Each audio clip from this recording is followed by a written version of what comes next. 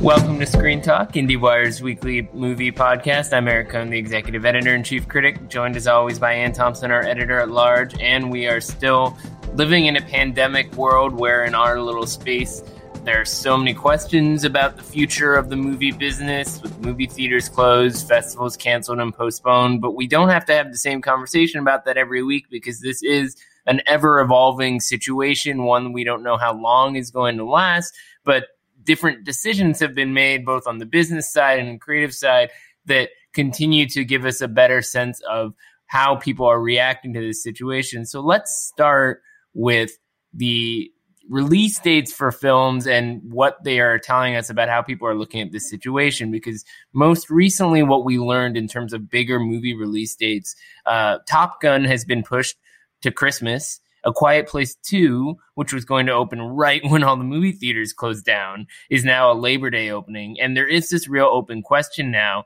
Is the summer movie season effectively over? I mean, what even is happening this summer? Well, there's if you look at all the 2020 movies that are still dated, there are quite a few that are still on the schedule. That doesn't mean they're going to stay there by any means. In fact, I would highly doubt that, for example, Artemis Fowl is going to open on May 29th or Candyman on June 12th.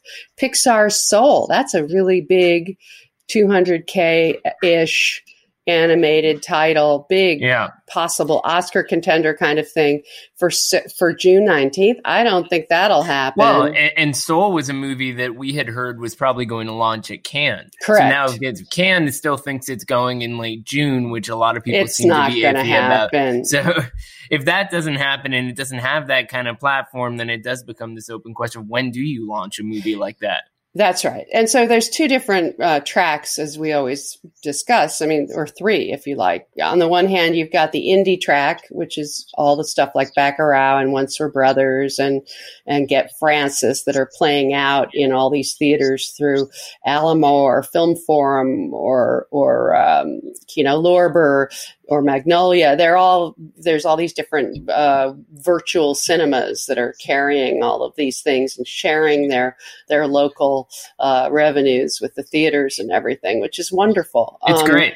And I hope they all do really. The whole indie side of it is a whole other equation because they're doing the whole VOD thing, and the studios are doing the VOD thing too, which Tom Brueggemann is tracking. And I have to say, I find it fascinating to watch he's learning it as he goes. He's tracking all these different charts. Some of them are units, some of them are big 1999 movies, some of them are $5.99 VOD. I mean, it's fascinating how he figured out that the two biggest box office movies of the year, Sonic,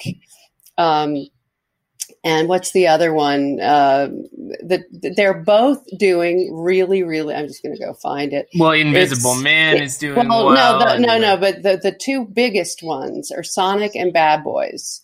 These are the two because they did well in theaters as well. Of course. And so this just came out 3 minutes ago or something. This is fascinating to me. Just learning this language of this whole alternative universe that we're now paying more attention to. But if we go back to the charts, for example, the biggest one, the one that everyone is, Soul is a huge one. That has to move, I suspect.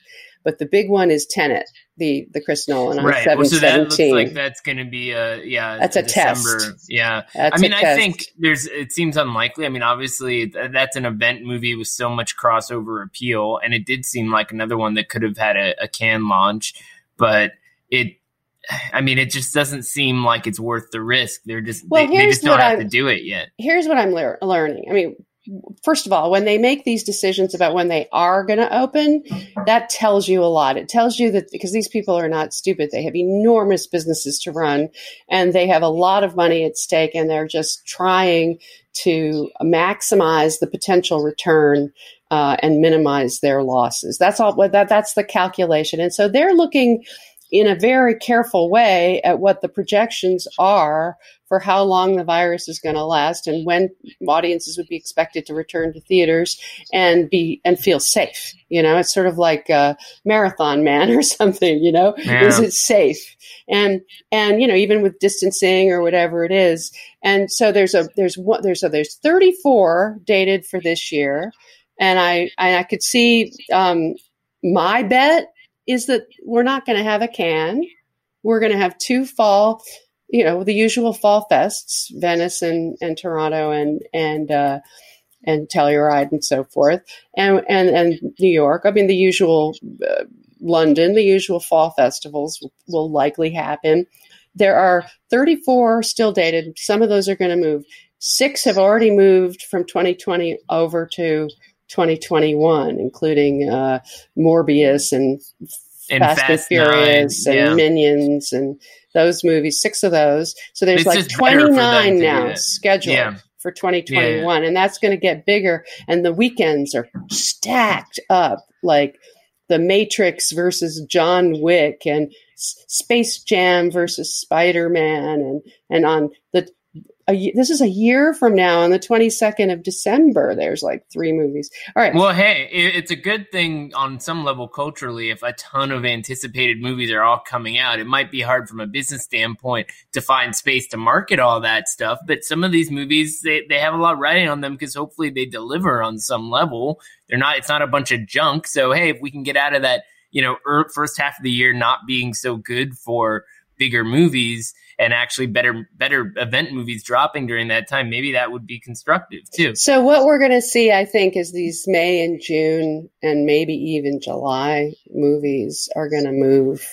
back. Sony took a very strong position and they're putting their movies into next year. I mean, they're not even messing around. Well, I think it does seem like the movies. General. Yeah. There are 2 kinds of assessments here. One is if you look at what happened with China, yes, the movie theaters opened and then closed again, but also within 2 to 3 months, they started to see serious results from what was going on. So if you take that and you add a little bit more because they're still not totally out of it, then the fall does start to seem like a safer corridor, but it still feels pretty close. Those of us who are in this kind of calendar throughout the year know that by the time you get to the summer, you're already talking about the fall. That's not that far away from now. So if you can get away with going next year, you really should be going next year just to be safe. Well, what they're doing is they're locking down dates. That's what there's 11 big movies that haven't even got a date right now. Some from Mulan and Black Widow and In the Heights. And then let's look at the Oscar movies. Which of these are Oscar? Pixar's Soul. It could be obviously an animated feature. Yeah. Then you have maybe Tenet. I don't know. Possibly. It probably could be. French Dispatch. Definitely. That was supposed to be a Cannes title. That's in July. And then you've got some maybe Death on the Nile, something to do with costumes or whatever. You've got the Marvel movies like Eternals. You've got Widow, this is still, we don't know when that's coming out. These are the ones that are actually scheduled to come out. And then you have at the end of the year, Dune, West Side Story, and I don't know, Top Gun. And you got maybe. Well, you don't forget about the David Lynch Netflix movie, May. Those are the Netflix movies. So what's going to happen to those Netflix movies, Eric? Let's talk about this. It's an interesting question. They might have no theatrical, and they would they qualify? Is the Academy going to let them? If they change that rule, that's what will happen. Is that it'll be a boon to Netflix, which doesn't have to bother trying to play the theatrical game as they have in the past. At the moment, what's interesting is that they're saying they're likely going to do what the Globes are doing, which is, I'm not saying they will, but they're asking people to file. I do know this. They're asking people to file what their theatrical commitments were, but they were actually booked in theaters. So there are a lot of movies now that I don't think Netflix has a lot of movies that are booked in theaters. Yeah. See what I mean? Weird though. But it's And a they lot of could people book them don't at really the Paris and then say the Paris is closed. I Right. don't know. That's an easy workaround. I think it's a challenge though, because once you say, I do think the Academy needs to create some sort of temporary rule change to accommodate this situation, because they otherwise have a meeting on April the 14th. But it is worth talking through, and I think those will be fascinating conversations to hear about later, right? Because on some level, one of the issues is if you were just to say, okay, we're waiving that qualification, well, then you're opening the floodgates for like everything. Like, when does a TV show start qualifying because it didn't have a theatrical release? Like that Tiger thing everyone's talking about right now is 7 episodes on Netflix. Could we make that? That's in the Emmys universe, of course. Yeah, theoretically, but we're in uncharted terrain. No, the Academy has rules about a number of hours, and anything that's a series, even if it's a doc, it's not eligible. Yeah, right. If it's a that series, comes fine. after. Right. Remember your OJ series. Right, OJ did create a precedent. You're right. In that situation, there is a precedent, but it does. There are so much stuff that does get dumped on VOD that probably shouldn't be talked about in the slightest. And I'm sure Netflix is figuring this out. By the way, typically,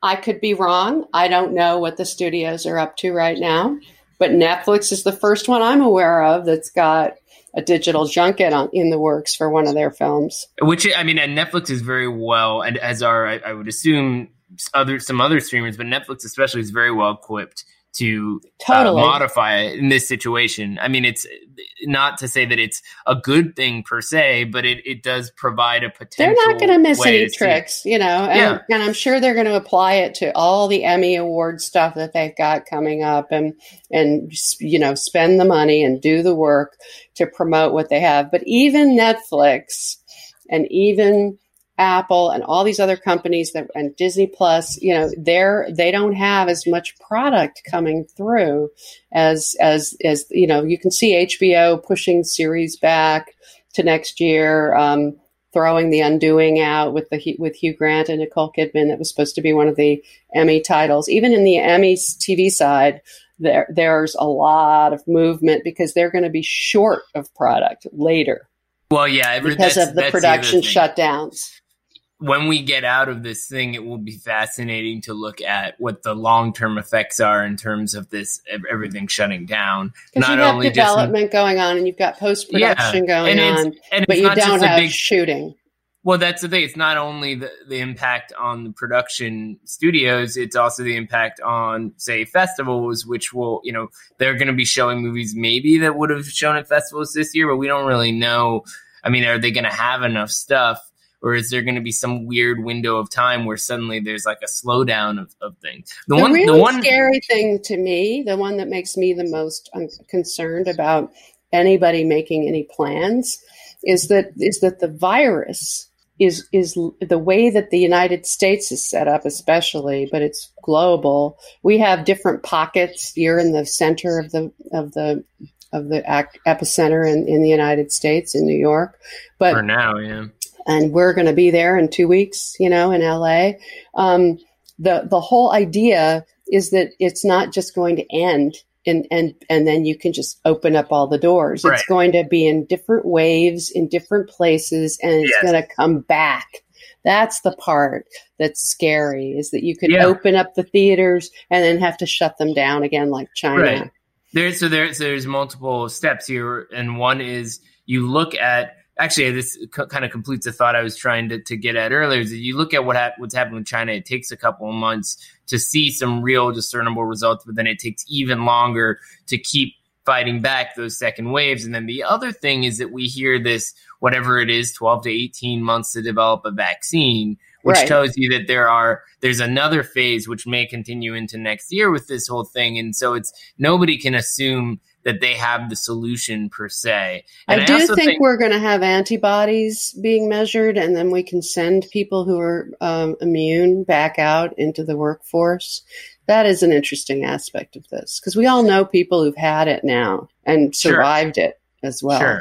Sure. I mean, and I think those people can speak to the fact that this isn't everything we're talking about is not a reason to panic or feel like the world is ending, but it is something that is shifting a lot of paradigms and forcing the business to think in ways that a lot of people assume that hypotheticals they didn't have to consider in the immediate sense. I mean, one of the other things we wanted to talk about today is the international impact of this on the business. I mean, we've so far been talking about how studios are shifting release dates and so forth. But one of the things I noticed today that was just as significant, I think, to an area that we talk about a lot is in France, theatrical windows are being squeezed, at least for the moment, for certain films that were already in theaters when they shut down on March 14th. So the CDC granted special temporary powers to shorten the windows on films like Invisible Man and a few others. But that's a big deal. France was like the biggest holdout for its 3-year theatrical window. Yeah, they're letting people go to premium VOD and transactional and DVDs, and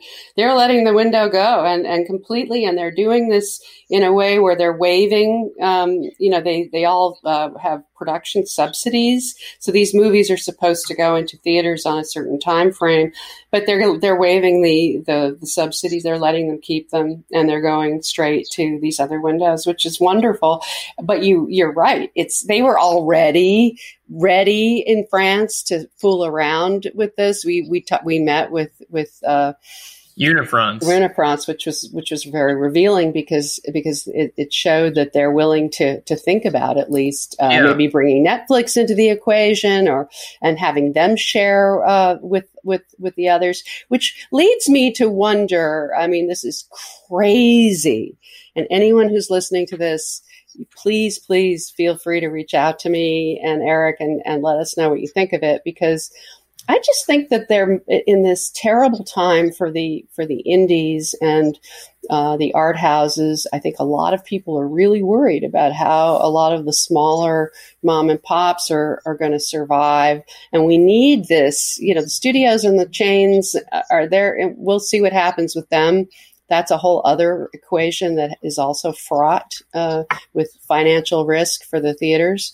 But I'm on another front. I just wonder if there isn't some new way to carve up the revenues and create a kind of circle that is not unlike France, where it's all handled in a very different way feed the different parts of the chain. It's true. If France as a culture and as a society has shaped its laws to support the art of cinema. So it's very difficult to think about that context in our country, given that France is just such a different universe when it comes to stuff like this. But it is a worthy case study in terms of trying to sift through these challenges, even if it's not about changing laws, it could be about different kinds of mobilization efforts. And I also think this is something I've been saying a lot. Some people have been reticent to either promote their work or get into conversations about movies in general because they feel like there's so much going on in the world that dwarfs these concerns. And I would say what's happening in the world right now impacts everybody's specific concerns. And there's nothing wrong with being completely invested in the future of movies as they're being impacted by this. I think that individually, what people should be looking at is what are the efforts that are being done to make sure that movie theaters are getting some measure of support where they need it. So these, things like Kino Marquee and these other VOD efforts where the revenue goes to the theater, don't just look at that and say, hey, that's a nice idea. Buy a ticket and watch one of those movies. Or you get that email from Rooftop Films or whomever saying, we need your support. Like now more than ever, that's not just something you kind of shrug off. That's and you can buy gift certificates to the American Cinematheque here in LA, and there are all sorts of ways to feed these folks who are going to be, listening to the Lincoln Center, shutting down Film Comment on hiatus for a while. These are real people who are, trying to batten down the hatches and survive this thing for however long it lasts. I mean, it's terrible to read about the Metropolitan Opera or Carnegie Hall. I mean, the arts, though, let's give a shout out for the arts. We need the arts. Yeah. They are vital. What is everybody doing every night at home? They're watching Netflix. They're watching HBO. They're watching television.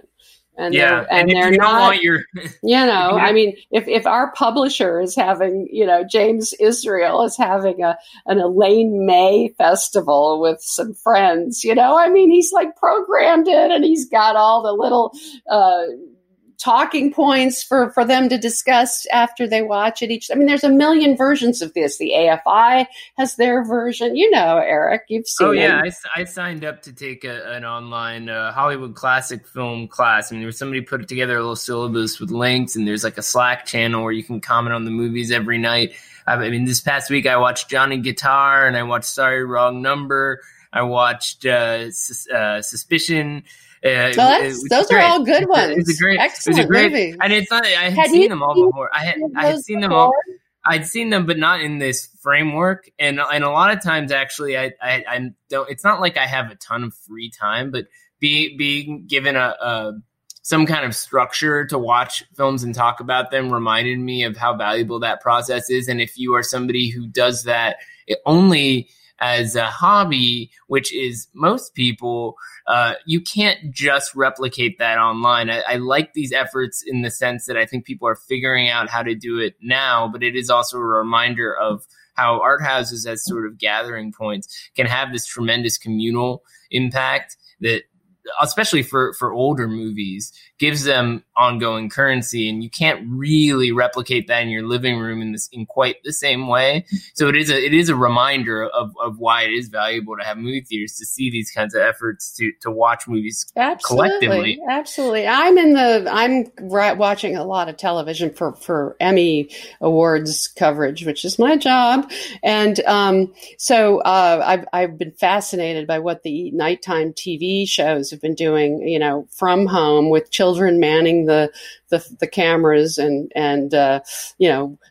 Samantha Bee going outside, and trying to handle that, with the weather, and then the most successful that I've seen was John Oliver. John Oliver was really amazing.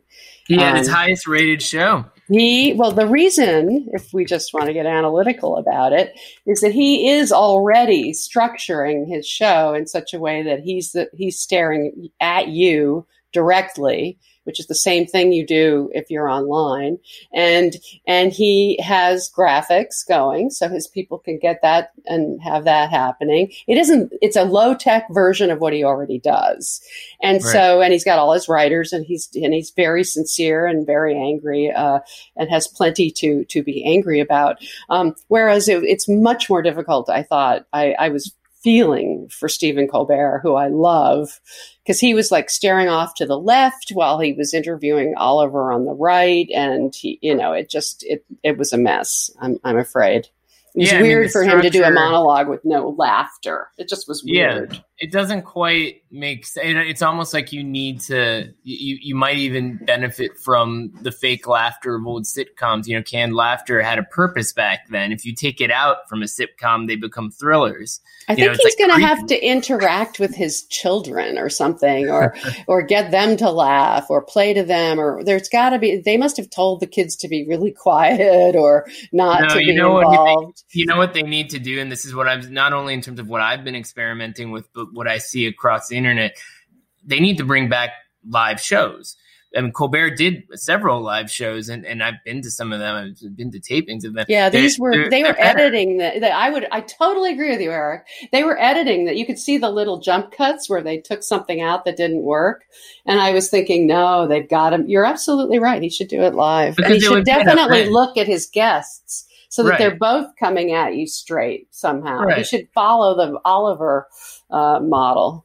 I mean, I think right now people are more open to the possibility of something being flawed and rough around the edges, but it also needs to feel a little special and different. Right. All these celebrities are sharing the views of their homes, and they're wearing their bathrobes and stuff. I mean, it's like, well, he put his suit on. You could see that he was trying to recreate it. That's something that he was comfortable with. But the thing that I actually think was good, Corden had music. That was great. He had some great music on that show. That always is the best thing about it.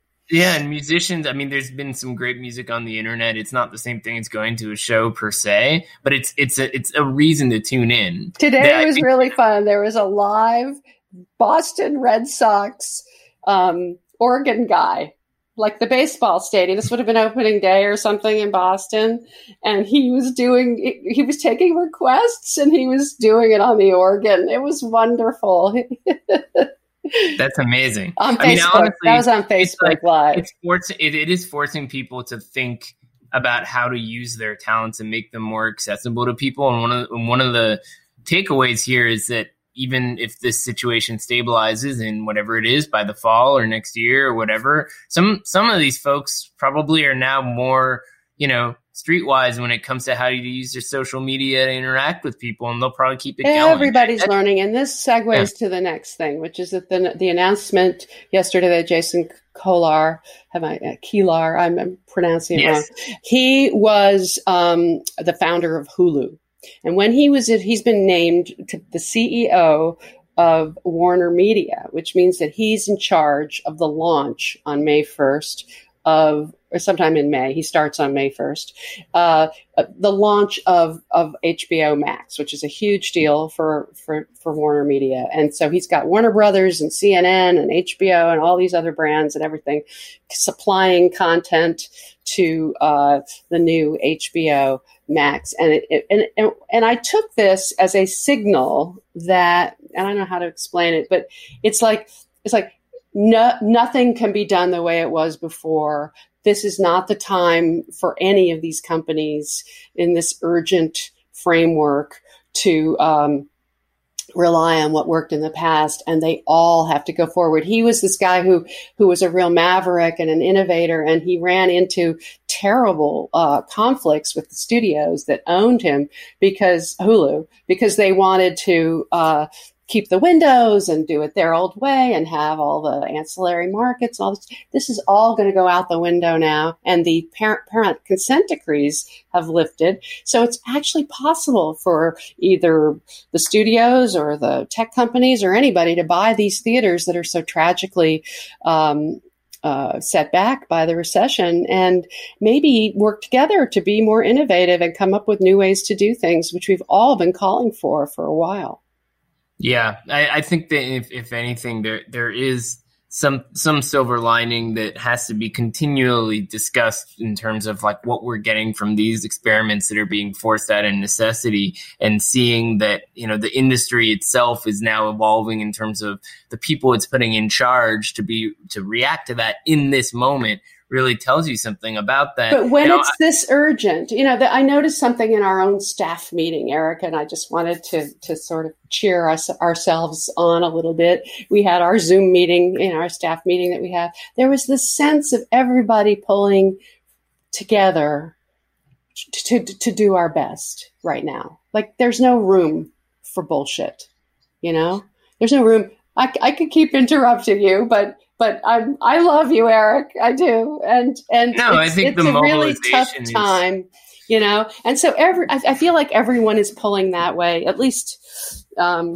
lot of the people in our industry, in a way that maybe they wouldn't before, and they're throwing ego aside, and some of them are throwing their paychecks aside in an effort to save the day, and make the right calls. I mean, let's think about it this way. If you're in the business of covering news, and if it's entertainment news or if it's whatever your beat is, this is a time to be busier than ever. And that's what I've been telling people when they call me, and everybody sounds really sympathetic. How are you doing there in New York, et cetera, et cetera. I said, I'm busier than ever.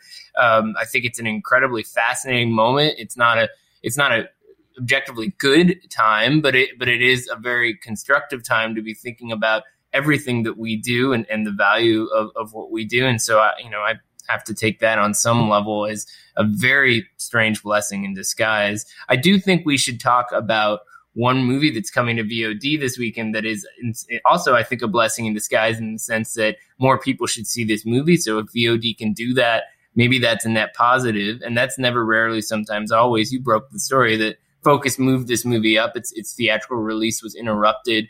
And I think there are two sides of this. You know, there were movies like, say, First Cow that had its theatrical release interrupted, and A24 is tabling that, and it's going to put it back in theaters at some point, they've said. Rarely they didn't do that. This is basically decided to put it out there, and it's a not an obvious VOD movie because it's a very difficult drama. But at the same time, I think that somebody who watches this movie, who makes the time to watch this movie, will find it to be a very involving thriller of sorts, in addition to being an abortion drama, which is what it is on paper.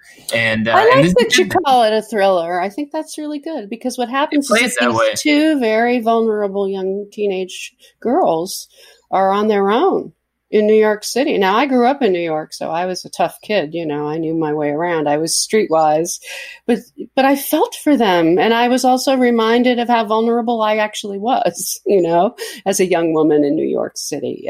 It's a very, very well-made movie. And the woman, Eliza Hittman, who wrote and directed it and cast it very remarkably well, she knows what she's doing in terms of bringing us right close to these characters and putting us through their experience. Yeah, and if you watch this movie and you're like, wow, I'm really into what this person's doing, you go back and watch Beach Rats and It Felt Like Love. All three are these really terrific kind of jittery New York stories of young outsiders trying to take control of these forces that are much bigger than what they expected to have to deal with. And I think this is like sort of the pinnacle of it, but all three show you a very, you know, clear path. I mean, as much as, say, the Safdie brothers, this is one of the, you know, great New York filmmakers working right now.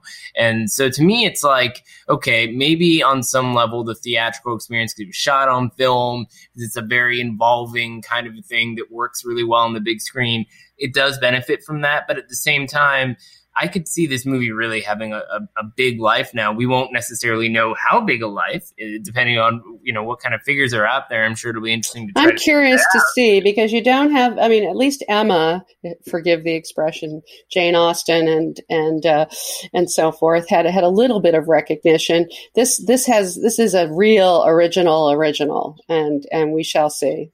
Yeah, it needs to be like pure word of mouth, and how pure word of mouth works for a VOD. That's the issue. It's a real but you do have a captive audience right now. And there's been some talk of this, and it got some great buzz out of Sundance and out of Berlin, where we both were. And hopefully people will register that it's worth giving it a shot. I have to say, though, that I was looking... what was I looking at? Swallow, for example.